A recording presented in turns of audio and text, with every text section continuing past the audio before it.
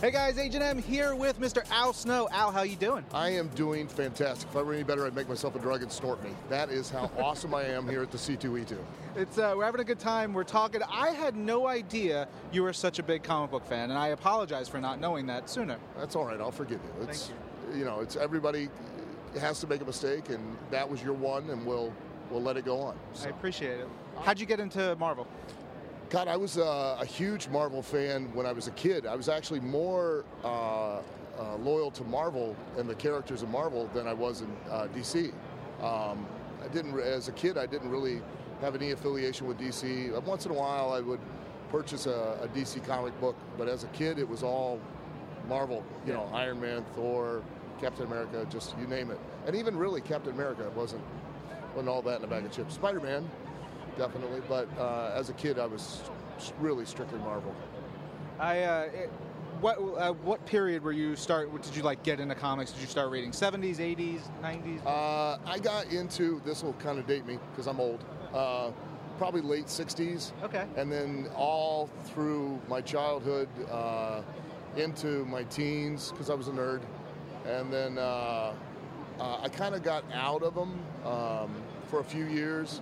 And I travel so much, so I have to do something when I'm on the plane or something like that. So I read constantly. So I've read every piece of classic literature and ran out of that.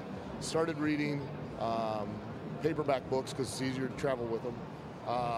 Really like the fantasy adventure stuff, but most of those are in trilogies. And then you buy one book and then you have to wait 6 months for the next book. Well, now I'm traveling next week, so. You know, so I started buying the graphic novels back when they were separate storylines. They weren't trade paperbacks, and ran out of those because they weren't published quick enough.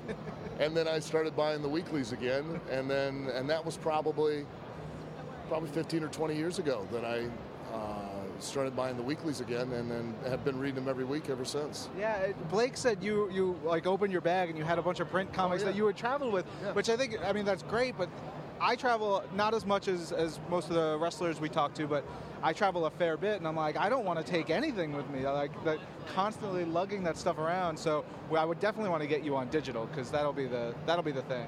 I've got to make the transition. I've with DC has Injustice, and they've been, which is an awesome story. They've been doing a fantastic job.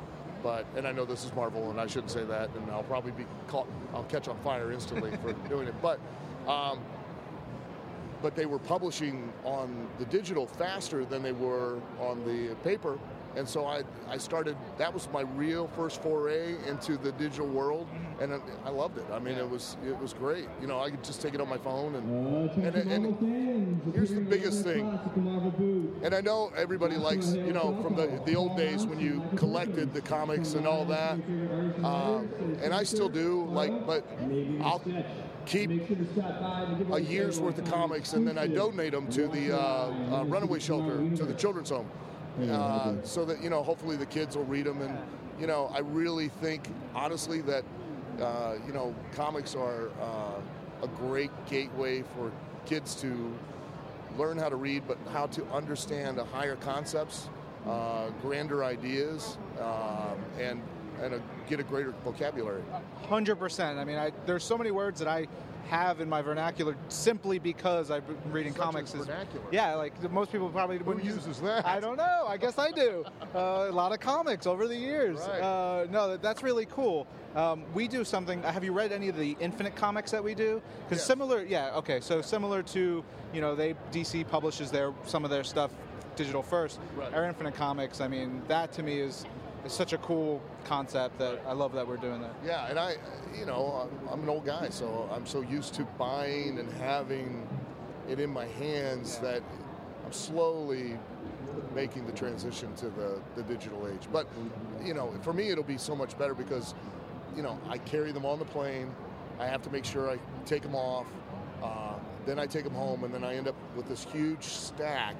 And then before I would donate them, I just, 3 or 4 years, I just had this enormous pile of comic books, which is great. Yeah. But, now it's used to, I would go back and I'd read a storyline or something like that. But with the the new bent where you have the story arcs where you have a beginning, a middle, and an end, and then they encapsulate all that in a trade paperback. Well, I just go get the trade paperback sometimes, and I'll reread the story if I really enjoyed it. You know, so. What are you reading right now? What's fun that you're into? Well, the Injustice one's been really good.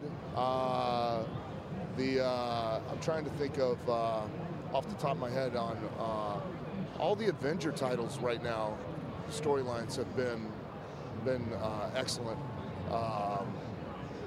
and trying to think of off the top of my head. Big Black Panther fan. Huge. Blake said that you yelled at him yesterday. He wasn't sure what storyline, and I was asking, was it Kirby stuff? Was it Chris Priest stuff? Chris Priest. Yeah. Because honestly, I think Christopher Priest did the best.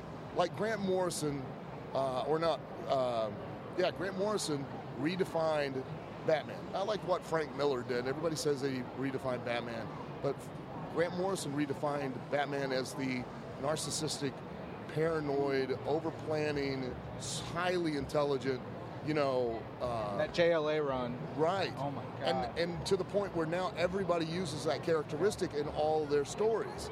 And, Black Panther was kind of, I think, to some degree, like Marvel's Batman to a degree. Not 100%, and a lot of people could argue that, I guess. But for years, he was just like some guy in a sock, and it looked like he was going to rob a convenience store. But Christopher Priest gave that Michael J. Fox character to kind of discuss and describe all the intricate plans that, the Panther had already laid out well before anyone else. And, the way Priest wrote him, he was a lot more kick-ass too. Yeah. He wasn't afraid to take the fight to somebody. And now they've carried that forward in the Illuminati storylines, and where he doesn't back down from Namor. He's like, look, I'll kill you. And it's like that pivotal character development is what really will sell a story. It's not so much what a character does, it's who that character is and why they do what they do when they do it that allows a regular person to relate to it and then get involved in the story. Yeah. And I think, I don't know whatever happened to Christopher Priest. I don't know why he quit. I don't know. I don't either. I mean, I don't know why he stopped writing, and it was such an awesome, entertaining run. And before, I had read that, it was like, well, Black Panther was always like that secondary, kind of Aquaman-ish, Marvel character. And then I'm not knocking it, Well, that's kind of a knock, and that's okay. Kind of a knock, yeah. Aquaman is a knock. Yeah, he make tuna fish sandwiches at the Hall of Justice. Get everybody beer, but he'd send some fish out to the store. But with Christopher Priest, the writing, Blake and I talked about that yesterday. I mean, I don't think the general audience understands how sophisticated and how in-depth the writing has become, how much more adult, how much more the character development and the interaction as a result of it, And what blew me away, I think, was the storyline with that Bendis and everybody did. That was like 7 years in the making. You know what I mean? That started with, I think, and correct me if I'm wrong, but I think it started with the Secret War or something, but it culminated with the Skrull invasion, and you could go back and you could literally see where everything played like a piece of the puzzle, and that requires a tremendous amount of vision to be able to pull all of that together over that length of time, and commitment to be able to be committed to the story for that period of time too. Part of it is also trust in the staff and the creators. Like, for us to say, okay, we're going to let you do this long game over these years, knowing that, hey, at some point, like, if something could go wrong and like that, boom, we have to go off in a different direction, but we trust you. We're going to go this way. Yeah. We have these things called editorial retreats with 2 or 3 times a year, where we bring in like 8 writers, all the editorial staff, and a bunch of like schmucks like me hang out and take notes, and you just watch them plan out the next couple of years of comics. Yeah. It's like I know where we are in 2016 right now because of that, which is insane. Like, and I think it's brilliant. That's amazing, and it gives you an ability to, develop your characters and your personalities in a direction that that at some point is going to pay off. You know that this character needs to have this particular nuance about their personality because 6 months from now they're going to turn on, the entire group or whatever, and this is the reason why. And I cannot tell you how much I appreciate that, because the correlation between professional wrestling and, all of wrestling is just a live action comic book. I mean, that really is all we are. And some of our best writing is when we try to look 6 months, 8 months, a year ahead of time and go, okay, this is where we'd like to be. This is where we'd like this guy to be. Now let's start slowly planting seeds so that by the time we get there, Yeah. Yeah. And I know it's not your company, but I think that's what WWE did well with Daniel Bryan over the last year or so. Like, they had a long story for him that culminated in a good way. Well, we hope they had a long story. I don't. I don't know if they just in my head, I'm like, okay, that. I hope. I hope so too, but I have a funny feeling that they kind of had a story, but I think they kind of jumped on the bus a little bit too. So That's fair. Which is fine. I mean, it's the divine providence of accident. You take advantage of some, you create a direction, but you always leave yourself open to where you can, jump on and anything that happens to come along too at the time. So I have to point this out though. I don't know who wrote the ending to Superior Spider-Man, but I was so disappointed. Why is that? Why? Okay, it's so great a story. Mm-hmm. At first, I was a little suspect, because when they killed off Peter Parker, very grandstand play. Okay, I didn't even buy the first one. Didn't even buy the second one. Didn't even buy the third one. Then somebody, I think it was Christopher Daniels, was like, "Oh, you got to read, Superior Spider-Man." I'm like, I don't know about this. He goes, "No, you really have to read it. It's really good." All right. So I go pick up all those 4 issues or whatever I'd missed, and I was like, wow, that was awesome. Why? Because of the actual attention to logical detail that made sense for being the displacement of his personality. I got it. Okay. Now, all of the detail and the to build Doc Ock and his personality within Peter Parker's story, and you didn't just wipe Peter Parker out. It took months to finally almost dissolve him completely, and then the end, bang, Doc Ock in one moment has a realization. In one moment that took you months of a story to build, it took him 30 seconds to realize that he cared enough for this girl that he wanted Peter Parker to live and him to die. 30 seconds? I think there was a little bit of influence in there from Peter. I think there's a lot. I think somebody rushed it along. No, I don't think so, because this has been our plan the whole time. Like, this was, the end point was always going to be here and now, and this was the way the story was coming together. But could not give it a little more depth? Maybe the execution doesn't fit what you were hoping for. But I also will say there's more to it. There will be more that we see come out in Amazing Spider-Man. Sure, but not for that moment, which was a pivotal moment. There should have been more angst. There should have been more drama. There should have been more between Parker and Doc Ock to where he finally comes to that decision, as opposed to just Doc Ock going, you know what, I can't do this on my own. You got to do it. Yeah. Feel free. Hey, Judy, can you see if Nick Lowe is here? I don't think he is yet. We got a bone to pick with him. Nick Lowe is the editor of Spider-Man. Yeah, I should have a discussion with him. I mean, this whole story was fantastic, but you're going to give me all of that, and then when we come up to the pivotal ending point, it's just going to be, oh yeah, I don't think I can do this. How about you come on in, Peter, and swing on by? Oh, sure. Well, we're done. What? Seriously? That's it?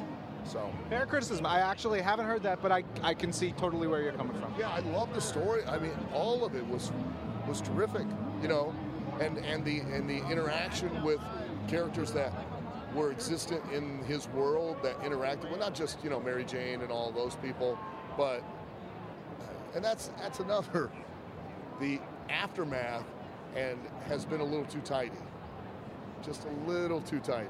There's not... Well, we haven't seen the full aftermath. I know we have not seen the full aftermath. I know there is a lot more. I understand, but it's a little too just one and done, and let's, Fair. But since I said a negative, I'll say a positive. There was, remember when you guys did, you did a Spider-Man arc, but it was, I forget the name of the title, and you had different writers writing from the perspective of other characters in Spider-Man's world. Do you remember whenabouts this was? Raven wrote one of the stories. Oh, yeah. Spider-Man's Tangled Web. Yes. And some of those stories were the Rhino story, and the one that got me the most was the cab driver.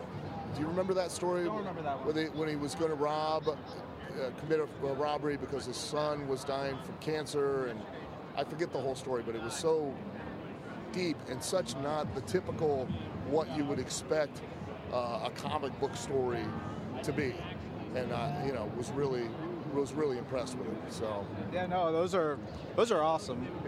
We do a thing on the regular episode of the podcast where we pick random books that we want people to read from our digital service, and I've been thinking about how we incorporate some of the Tangled Web stuff, because those are so good. Some of those were fantastic. Yeah. To see it from the viewpoint of the people that interacted with the character as opposed to always from the character's viewpoint was a completely different What was thing. the one that Raven wrote? Did he write the Crusher Hogan one? Yeah, he wrote. That Crusher Hogan one is... He wrote the wrestling one, I think.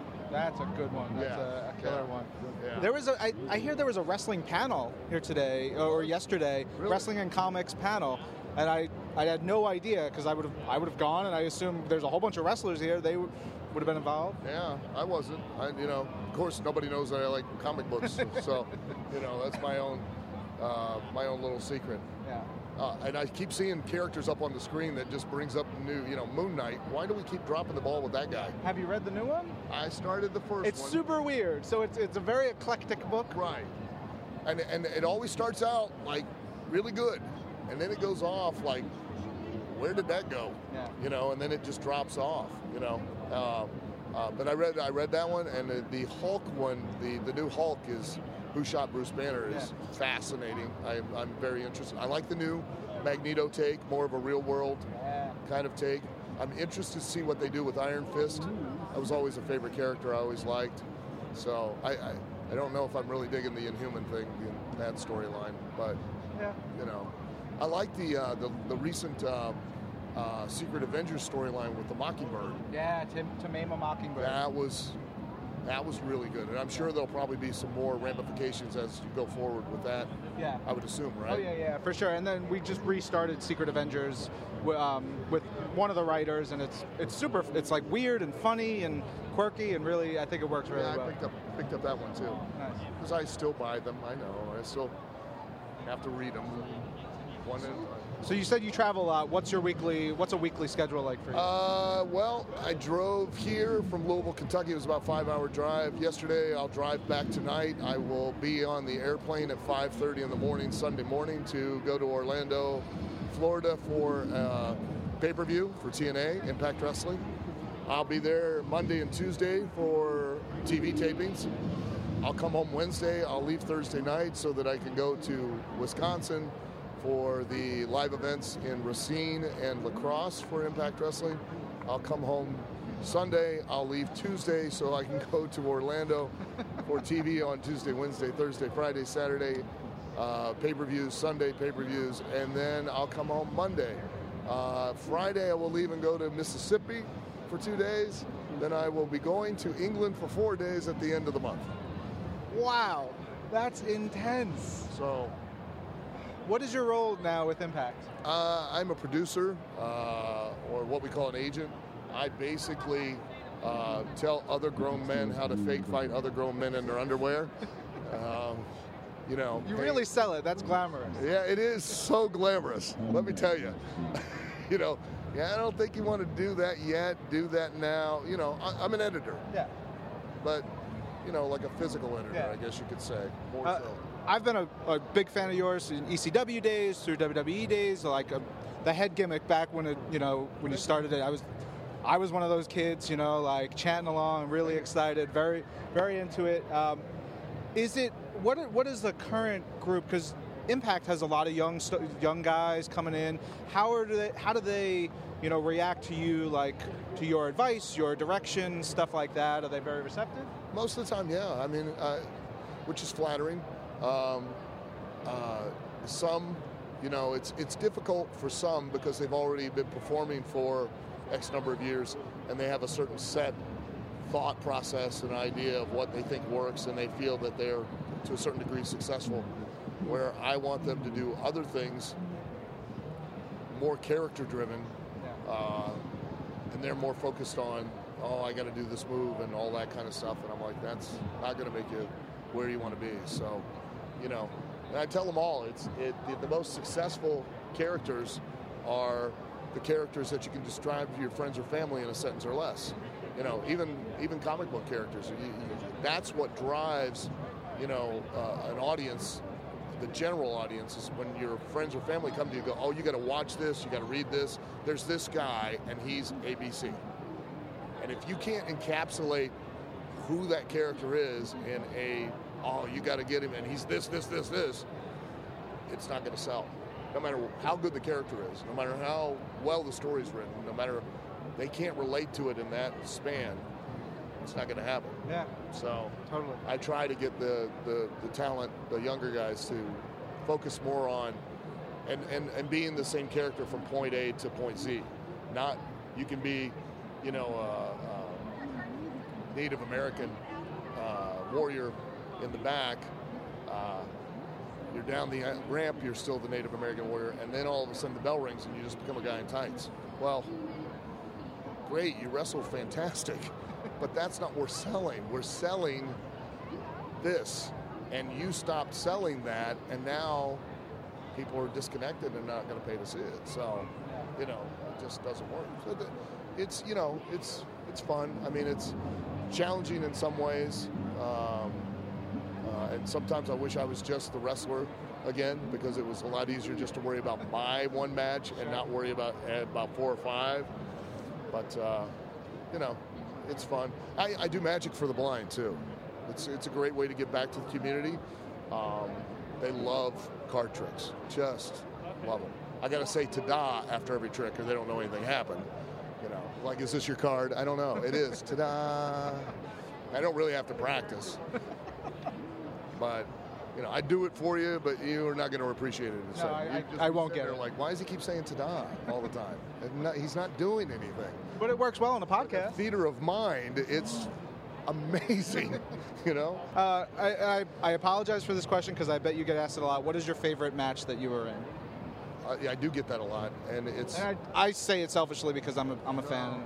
I wish I could say one, and this will sound like a cop-out answer, but I've been wrestling for 32 years, and just to get to do it was always such a thrill that I don't know if I could just say one thing. You know, every time I got to go out there and perform to any degree was just such a rush. I don't know how to describe it.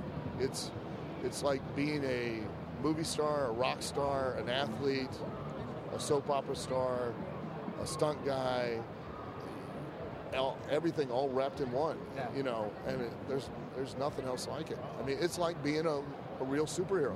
I imagine. You got your own special abilities, and you have you're running around in spandex, and and they're bad guys and they're good guys, and it's pretty much it's like living in a comic book. I mean, it really is.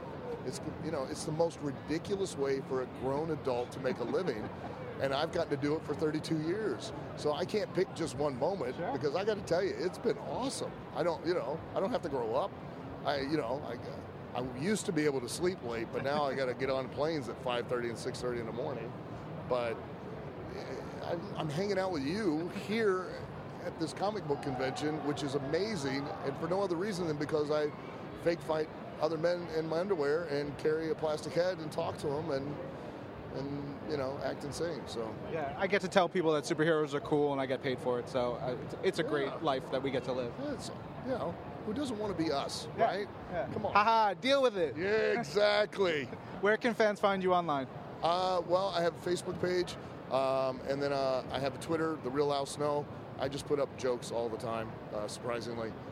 Lots of nonsense.